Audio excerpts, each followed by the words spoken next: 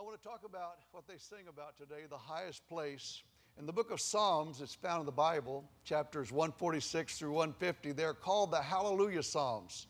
All 5 chapters begin with praise the Lord, which can also be translated hallelujah, praise the Lord. And we all know that hallelujah means praise ye Jehovah. And so the conclusion of all that is that the Jehovah God of the Old Testament is Jesus of the New. So I believe we could trustfully translate that as praise Jesus, hallelujah. For Jesus is truly worthy of all of our praise, and He deserves the highest place in our lives. Can you say amen? The Psalms are actually Israel's songbook. I don't know if you knew that. But they are a collection of songs written that were sung by God's people in the tabernacle. You could call them the Psalms the top 150 songs of all time for the Israelite nation. There were probably many more songs, but the ones that we have in our Bibles are the ones that actually made it into the book. Another fact is, you may have missed this in your studies of music and tabernacle. This week I did an in-depth study. I found that David actually invented many of the instruments that were used. So not only was he a singer and a poet and a composer, he was also an inventor of some of the instruments that they used.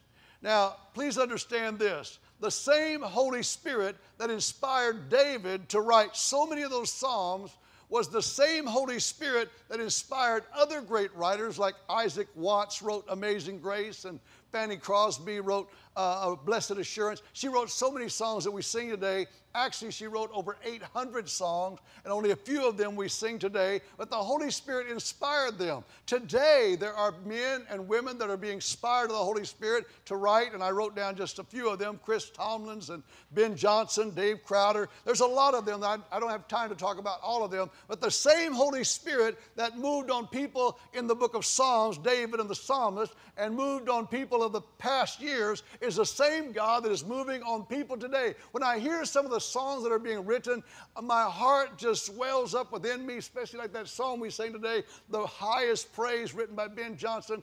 That song just inspires us as if it was a song written 1,500 years ago. It's still just as powerful as it ever was today. Can you say amen?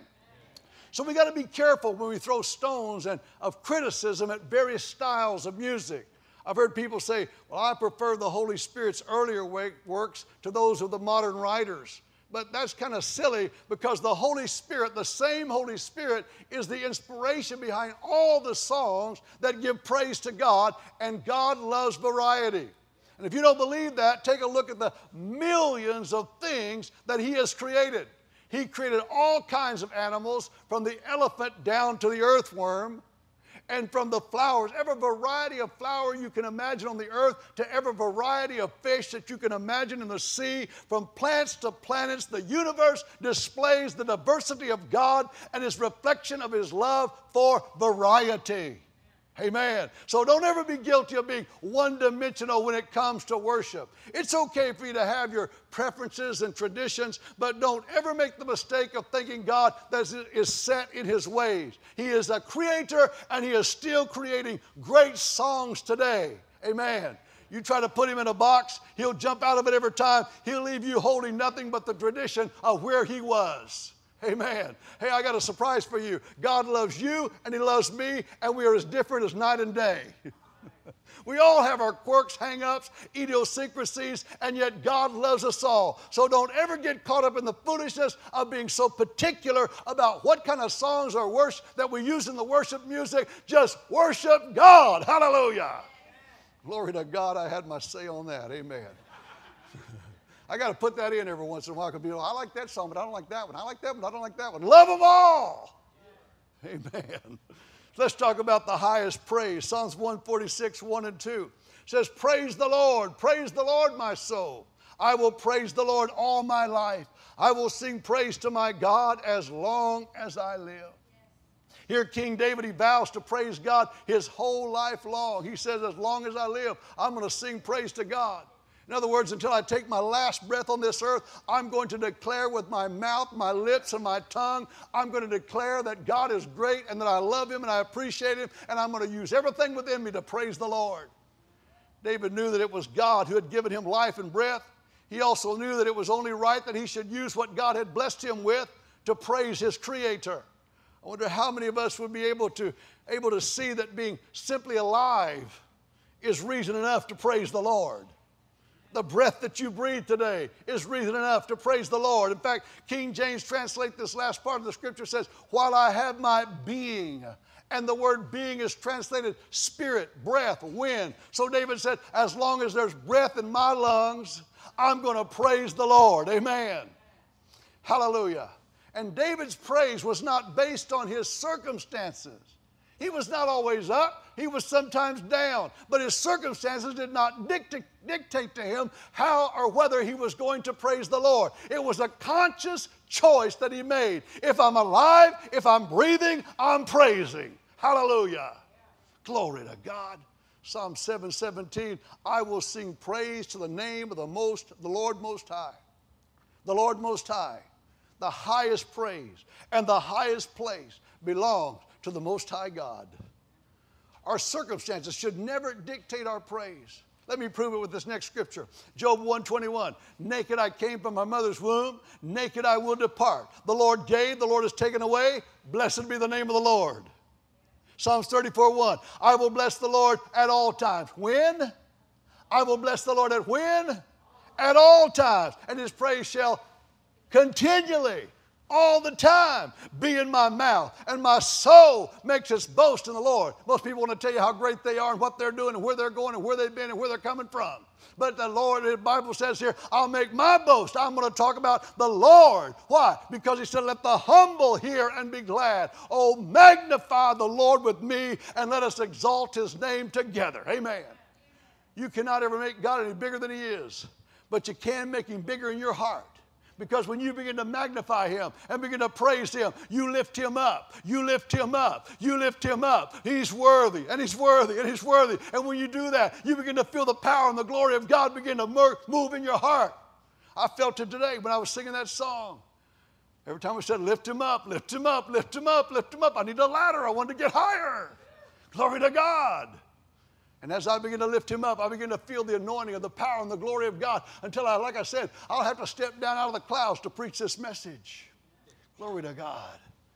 So Job and David, they're saying that there'll never come a time in a person's life that's going to give you a reason to stop praising God. Never a time, never a circumstance to stop praising God. He said in Psalms 30:11, he said, you turn my wailing into dancing. I love that.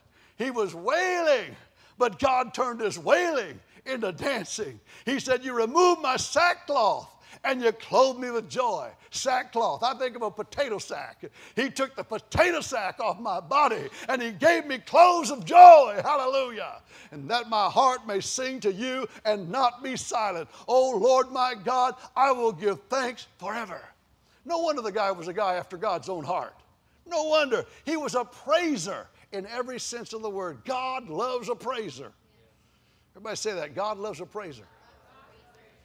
His whole being got involved in worship. His feet, his hands, his mouth. I dare say his body gyrated under the influence of the Shekinah. Hallelujah. Holy Ghost goosebumps danced across his skin and warm fuzzy feelings caressed his soul as he worshiped God. You try to say that. Amen. One time, David's wife got so embarrassed when her husband was worshiping God. He said, honey, I'm just getting warmed up here. I just put my shouting shoes on. Amen. If you read the actual text in 2 Samuel chapter 6, you'll find that he shouted and danced so hard, he became unclothed. He shouted his clothes on. Now, I hope I don't have to worry about that with anybody here. I don't think so. You don't look like you're in any kind of shape of shouting your clothes off right now. Hallelujah. Keep your clothes on, Ethel. Hallelujah. Hallelujah. David said, I will play music before the Lord, and I'll be even more undignified than this. He said, I'm going to get undignified. He said, you're going to worry about what in the world's happened to him. What is going on? In other words, baby, you ain't seen nothing yet. I'm going to worship and praise God because he has brought me out of wailing. He has gave me dancing in my shoes. Hallelujah. And I'm going to worship my God. Hallelujah. Hallelujah. You see, when we live a life of praise, we get tuned in to the frequency of heaven. Have you ever noticed that Sometimes when you start to pray, prayer may start out, it may be a little uncomfortable, it may be a little strained, but it's simply because you're trying to get tuned in to heaven's frequency. Remember the old analog radios? You had to tune the knob until you could tune in the station that would drown out the static. Even some of the first TVs, you had to adjust the rabbit ears to get a picture. That's what we do. We pray. We start meditating on the Lord. We start talking to Him. And I'll tell you what, after a while, you'll be speaking another tongue, and you'll praise and glorify God a little while, and then you'll speak in a deeper tongue, and then you'll praise and worship God for a while, and then you'll start talking in some kind of African language, or you'll be talking in some Indian language. You'll be, hey, ha, ho, ha, hey, ha, ha, ha, and you don't know what in the world you're saying. But my friend, you have went deep is calling unto deep, and the glory of God is working in your heart, and you're being transformed by the renewing of the power of God that's on the inside of you. Glory to God. Hallelujah. You ever experienced that, my friend? Get on your knees and start praying. Determine yourself to stay an hour or two, and my friend, you will go deep and deep and deep until the glory of God will move upon you like you have never felt before. Hallelujah. I'm about to lose my dignity. Glory to God. But praise comes in a variety. God loves variety. It comes vocal. We sing. We shout. We get loud. So why don't He be a little more dignified? Because we're worshiping. And it's audible. We clap. We use instruments. It's visible. We raise our hands. We dance. We kneel. Praise is powerful. It's a full body experience. Glory to God. You go to a spa, you want a full body experience. When you come to the house of God, you want a full body experience. You want to know that you have been massaged and moved, and the power of God has moved on you. I love what Archimedes said. He said, give me a lever long enough and a place to stand, and I'll move the earth. Wow. I read that. I thought, what a concept. Break that down. A lever. A lever is used for leverage, but it needs two resources. A reference point for the lever, and then the lever itself. So here we go. Our reference, an unchanging, unstoppable, unmovable Word of God is our fulcrum point. Amen. And so the leverage is the praise of Almighty God that comes out of our heart. And as we think about God's Word and we pray God's Word and the praise of God comes out of our heart, my friend, things begin to happen and things begin to move. Glory to God. Walls begin to crumble and light pours in. Roads are built into places where there was once no access. We begin to tear down the strongholds of the enemy that is built in our lives. We overcome criticism, complaining, competing, comparing. We become more grateful for what we do have and stop worrying about what we don't have. And in everything, we believe that God is working all things together for our good because we are giving praise and glory to God for everything that's going on in our lives. Hallelujah. You get that kind of praise going on in your life, the devil's not going to hang around. He's going to run like crazy. Listen, heaven bends low when praises rise to the Most High. They bend low to receive the praises of God's people. It's amazing what praising can do. Like prayer, praise has the awesome ability to change things. Glory to God. Over 100 years ago, in the city of London, a young preacher carried the message of the gospel to the poor, the down and out, the oppressed people of London. As a result of his ministry, he formed a little group of people, and he called them the Hallelujah Band, in which they would stand on the street corners, they'd play and they'd sing praise music, and they'd preach the gospel. This new style of preaching quickly reached the mainstream denominational hierarchy of the church. As a result, this newfound preacher was called before the conference of religious leaders who gave him a challenge. They said, William Booth, will you go where we tell you to go? Will you do what we tell you to do? Because if you do not go where we tell you to go and do what we tell you to do, you will not be in this church any longer. In fact, we will excommunicate you from this church. Sitting in the balcony was Booth's wife, Catherine. She stood up and she shouted, William, say no, say no. And Booth, following the orders of his wife and what was in his heart, what he was already thinking, he said, no, no, 1,000 times no. We will sing and we will give praise to God wherever we go. And that affirmation, my friend, changed the course of history in Great Britain, in many parts of the world forever. William and Catherine Booth formed the Salvation Army, which has given help for both body and soul for over 100 years. That original vision and dream of the Booths has helped people around the globe through their Hallelujah band. Glory to God. Hallelujah. One of the famous Salvation Army songs, I love this, went like this. It says, the Salvation Army has a right to beat the drum, the tambourine, the banjo to make the devil run. Come join our army and get the gospel gun. Shoot it at the devil if you want to see him run. Can you imagine a group of people on a street corner singing something like that? I imagine it would upset the hierarchy. If you want to put the devil on the run, you start praising God, you start quoting Scripture, he's going to run, he's going to wail like a banshee, anticipates death. Glory to God. Go look that up in the dictionary, you'll know what I'm talking about. Then the psalmist inserts a precaution for us to remember. He said, the highest precaution, 146:3, do not put your trust in princes, in mortal men who cannot save. And when their spirit departs, they return to the ground. On that very day, their plans come to nothing. Here's the precaution.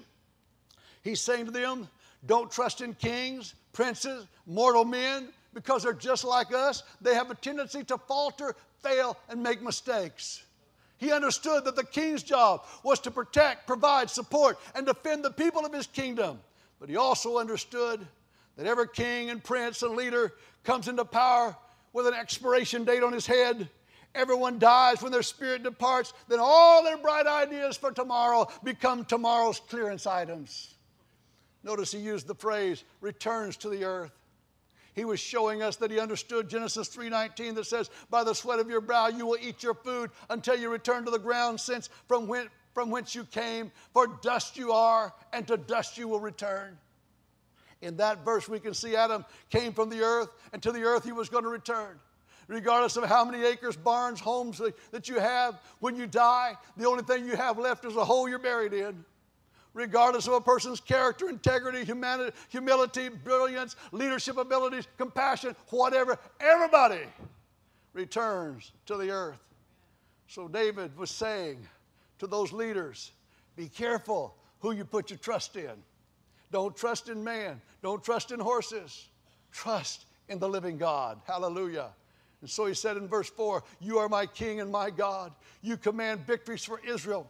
Only by your power can we push back our enemies. Only by your power can we push back our enemies. Only in your name can we trample our foes. I do not trust in my bow. I do not count on my sword to save me. You are the one who gives us victory over our enemies. You disgrace those who hate us. Oh God, we give glory to you all day long, and constantly we praise your name because he understood where his help came from. Hallelujah. So many times those Israelites, starting with Abraham, followed by his son Isaac, the whole Exodus generation, so many others, every time they got in trouble, they wanted to go back to Egypt. Why don't we just go back to Egypt? Egypt was a type of the world. And we are sometimes like that. Every time we have a problem, every time something goes wrong, first place we say, well, I'm leaving church. I'm going to go back to the world. I'm going to cut off God. But when things go wrong in your life, don't cut off God. He's your only help. Instead of running from God, you ought to run to God. Hallelujah. I tell you what, when things go wrong, don't make the mistake of running to the world, because the world's not going to help you. The world's going to just watch you fall. Run to the feet of Jesus and let him help you. King David points to his people. He gets them in the right direction.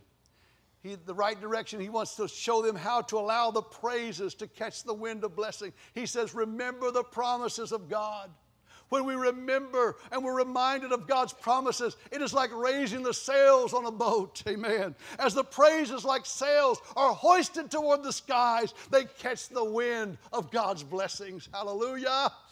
And so we have the highest praise. He said, blessed are those whose help is the God of Jacob, whose hope is in the Lord their God. He is the maker of heaven and earth, the sea, and everything in them. He remains faithful. How long?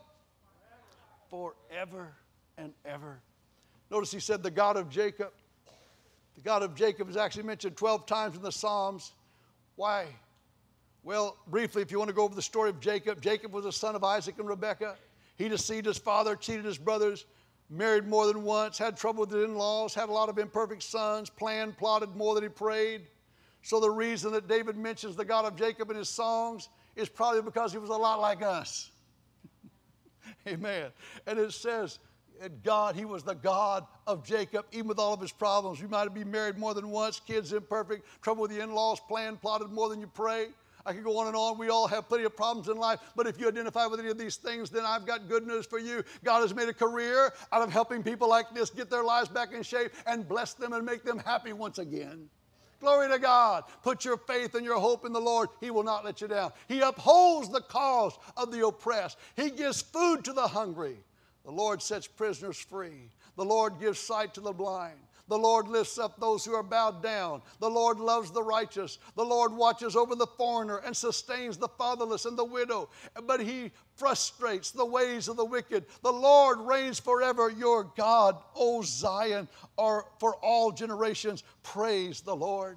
Amen. God wants to be the highest one in our life. He wants to have the highest place in our life. And he deserves it because he's the one that gives us all these wonderful things. Amen. Amen. Amen. Said the Lord will reign forever. Kings and kingdoms and governments, they'll rise and fall. But God will always be on the throne. Amen. In monarchies, there's always someone next in line for the throne. But nobody's in line for God's throne. He's sovereign king.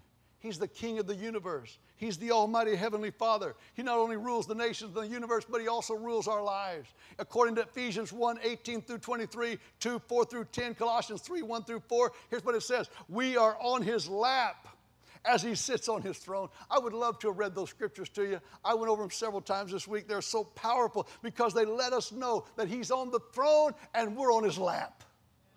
Read it for yourself. Hallelujah. Hebrews 4:14, his throne is a throne of grace. And he said we can come boldly before the throne of grace and find help in the time of need. In fact, we don't even have to wait for God's heavenly kingdom to come before we start reigning with him now. Matthew 19:28, Revelation 22:5, Romans 5:20 tells us that his grace reigns right now in our hearts while we are alive.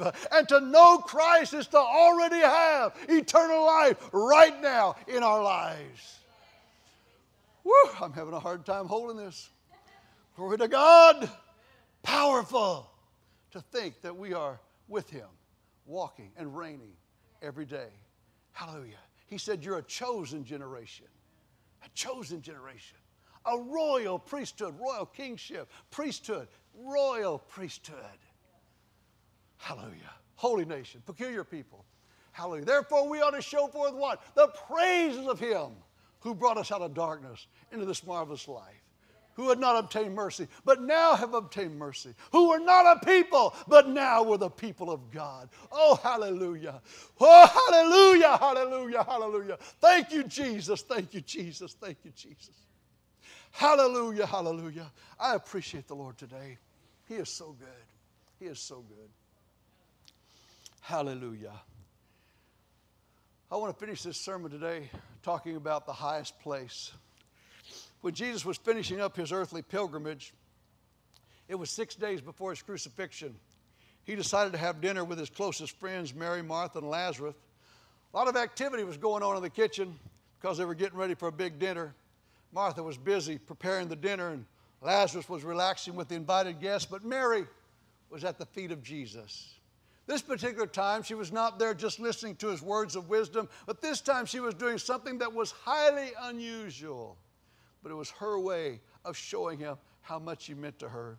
She brought in a pint of her very expensive perfume, probably perfume that she had saved for her day, for her wedding day.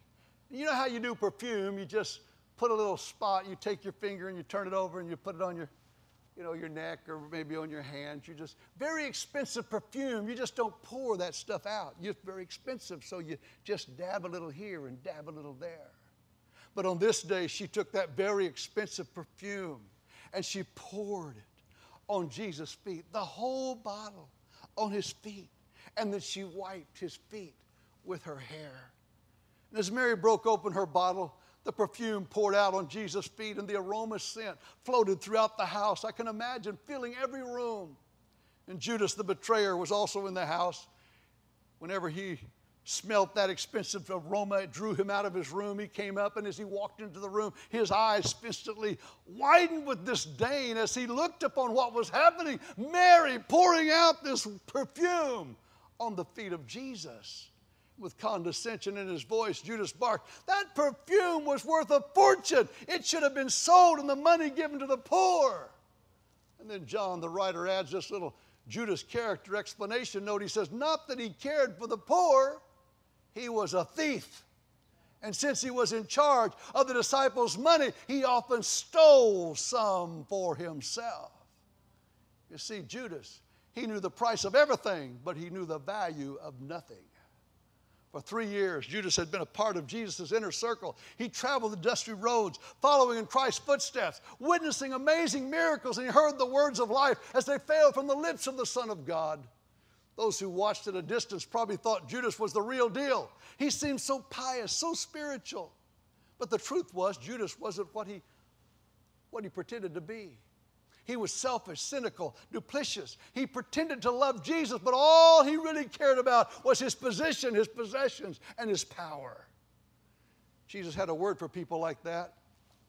Religious people whose character wasn't consistent with their creed. Over and over throughout the gospel, he called them hypocrites. The word hypocrite actually comes from the Greek theater. Hypocrites was the Greek word for actors who wore masks and performed on stage. What's really sad is that according to a study conducted by Lifeway Research, 70% of people surveyed believe that churches are full of hypocrites. Of course, I like what Zig Ziglar said. He said he invited a friend to church one day, and the friend said, "I would come, but everybody knows the church is full of hypocrites." And Zig responded, "Oh, it's okay. There's always room for one more." But right or wrong, if you're a Christian, you ought to know that your neighbors and your co-workers have their hypocrisy radar on. They're scanning your lives 24/7. What are they looking for? False holiness standards or a holier-than-thou attitude. In other words, saying one thing but doing something else. And when they observe you, what are they picking up on their radar screens? When they're scanning your life, what do they see? Because the truth is, when God-hungry souls walk into a congregation of wannabe pretenders, they know it. They know it. They can sense it. They can smell it. They can see it. And few things can repel a person from God as efficiently as an insincere Christian or an inauthentic church. Nothing turns them away but when they see something like that. So if you are a worldly, hypocritical Christian today, half in, half out, half up, half down, can't make up your mind whether you want to live for God or not, today's a good day to take the mask off. Take a look at yourself in the mirror. Be honest with yourself and with God and with everybody else. Trust me, you don't want to end up like Judas. A much better example to follow is the one that Mary left, an example that identifies Mary as a worshiper at the feet of Jesus. Mary didn't try to defend herself. Jesus did it for her. With the same fire in his eyes that he had when he turned over the tables in the temple, he responded, "Why are you criticizing her?" as he spoke to Judas. "For she has done a good thing to me. You will always have the poor among you, but you won't always have me." When I read that, I read between the lines there. And as he's speaking that to Judas, I thought, think of that. All of his life, all he did for 3.5 years was give, give, give, give, give. He was always giving out, healing the sick, raising the dead, opening blinded eyes, feeding 5,000, doing all these things for everybody continuously. And I tried to think of one time that he ever received anything back for himself. I couldn't think of one. Maybe there's one, but I couldn't think of one. But here, this one time, just before he's going to his burial, he allows Mary to do this act of washing his feet with her hair. Says, "She has poured this perfume on me to prepare me for my burial." He knew what was coming. and she will always be remembered for this deed. And I saw that she will always be remembered for this deed. And I thought, even when he was in the garden and wrestling back and forth, the Bible said, he said, if it be possible, let this cup pass from me, but not my will, but thine be done. And he prayed so deeply and so hard. It said the sweat dropped from his forehead like blood. It was so thick. And he went out to his disciples, found them asleep, went back the second time, prayed again the same, went to his disciples, found them asleep, went back and prayed the same 3 times. You can see the humanity in Jesus as he's wrestling with this cup of going to the cross. And it says, she did this, and she will always be remembered for this deed. I'm sure in that hour, one of the things he thought about was the fact that here was a soul at his feet in humility that was washing his feet, and he could no doubt see through her the thousands and millions that would come to Christ and would kneel at his feet and would pour out everything in their heart and say, I'm going to give you the highest praise and the highest place in my life. And it drove him on to the cross because of what he could see in Mary and what he could see in you and I. The story of what she has done will be told throughout the whole world, wherever the good news is preached. And here today, we fulfill that prophecy. Jesus sat at his feet.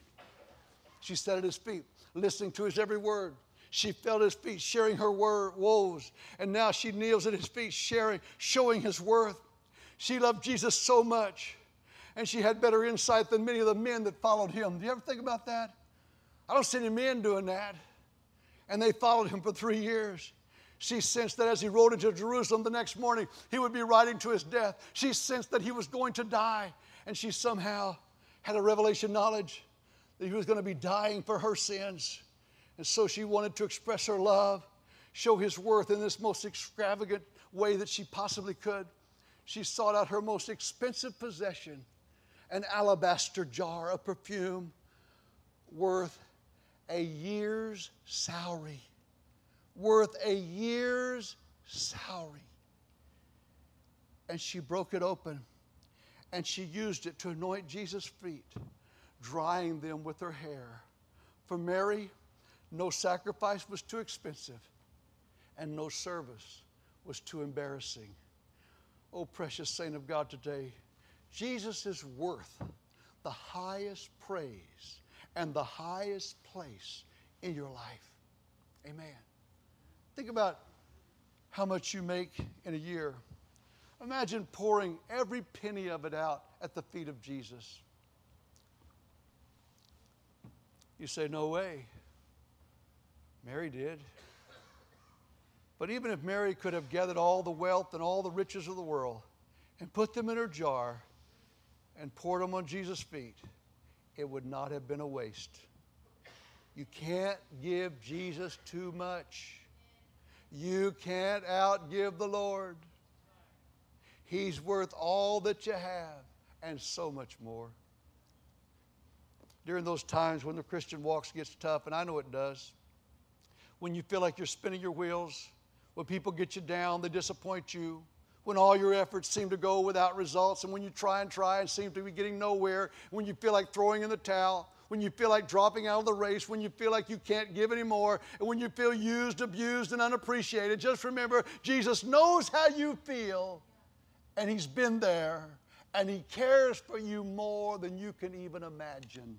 He loves you, and he cares for you. He deserves the highest place in our life. He's worth our time. He's worth our effort. He's worth all the pain, all the frustration. Nothing we ever do for the glory and the honor of Jesus is ever a waste. You can never give too much of your life, too much of your time or your talents or your treasure to Jesus. In heaven, the angels sing, worthy is the Lamb who was slaughtered to receive power and riches and wisdom and strength and honor and glory and blessing. Jesus is worth more than all. In fact, 24 hours a day, 7 days a week, forever and ever, they're around the throne, praising and glorifying the King of Kings because he's worthy of all the praise. Hallelujah, hallelujah. How much is he worth to you this morning? How much is he worth to you? The Bible says, how beautiful are the feet of those who preach the gospel of peace. No feet have ever trodden the earth that are more beautiful than the feet of Jesus. None are more beautiful than the feet of Jesus. And let me say this, amazing things happen at the feet of Jesus. Amazing things. I don't know where you're at in your relationship with Jesus this morning, what's going on in your life. Mary teaches us it doesn't matter. All she knew was, there's feet. I have perfume. I love Jesus. I want to show him how much I love him. To his feet she went, poured out all she had, and washed his feet, wiped his feet with her hair. Hallelujah. As the praise and worship team come back, I'd like to leave this last thought with you today. Just like Martha, Judas, and Mary, how you live your life, your lifestyle, how you live your life. Don't watch them, watch me, okay? Sometimes when I call them out, oh, okay, well, they're going over there and they're going over there. They're going to the same places they always go to, okay?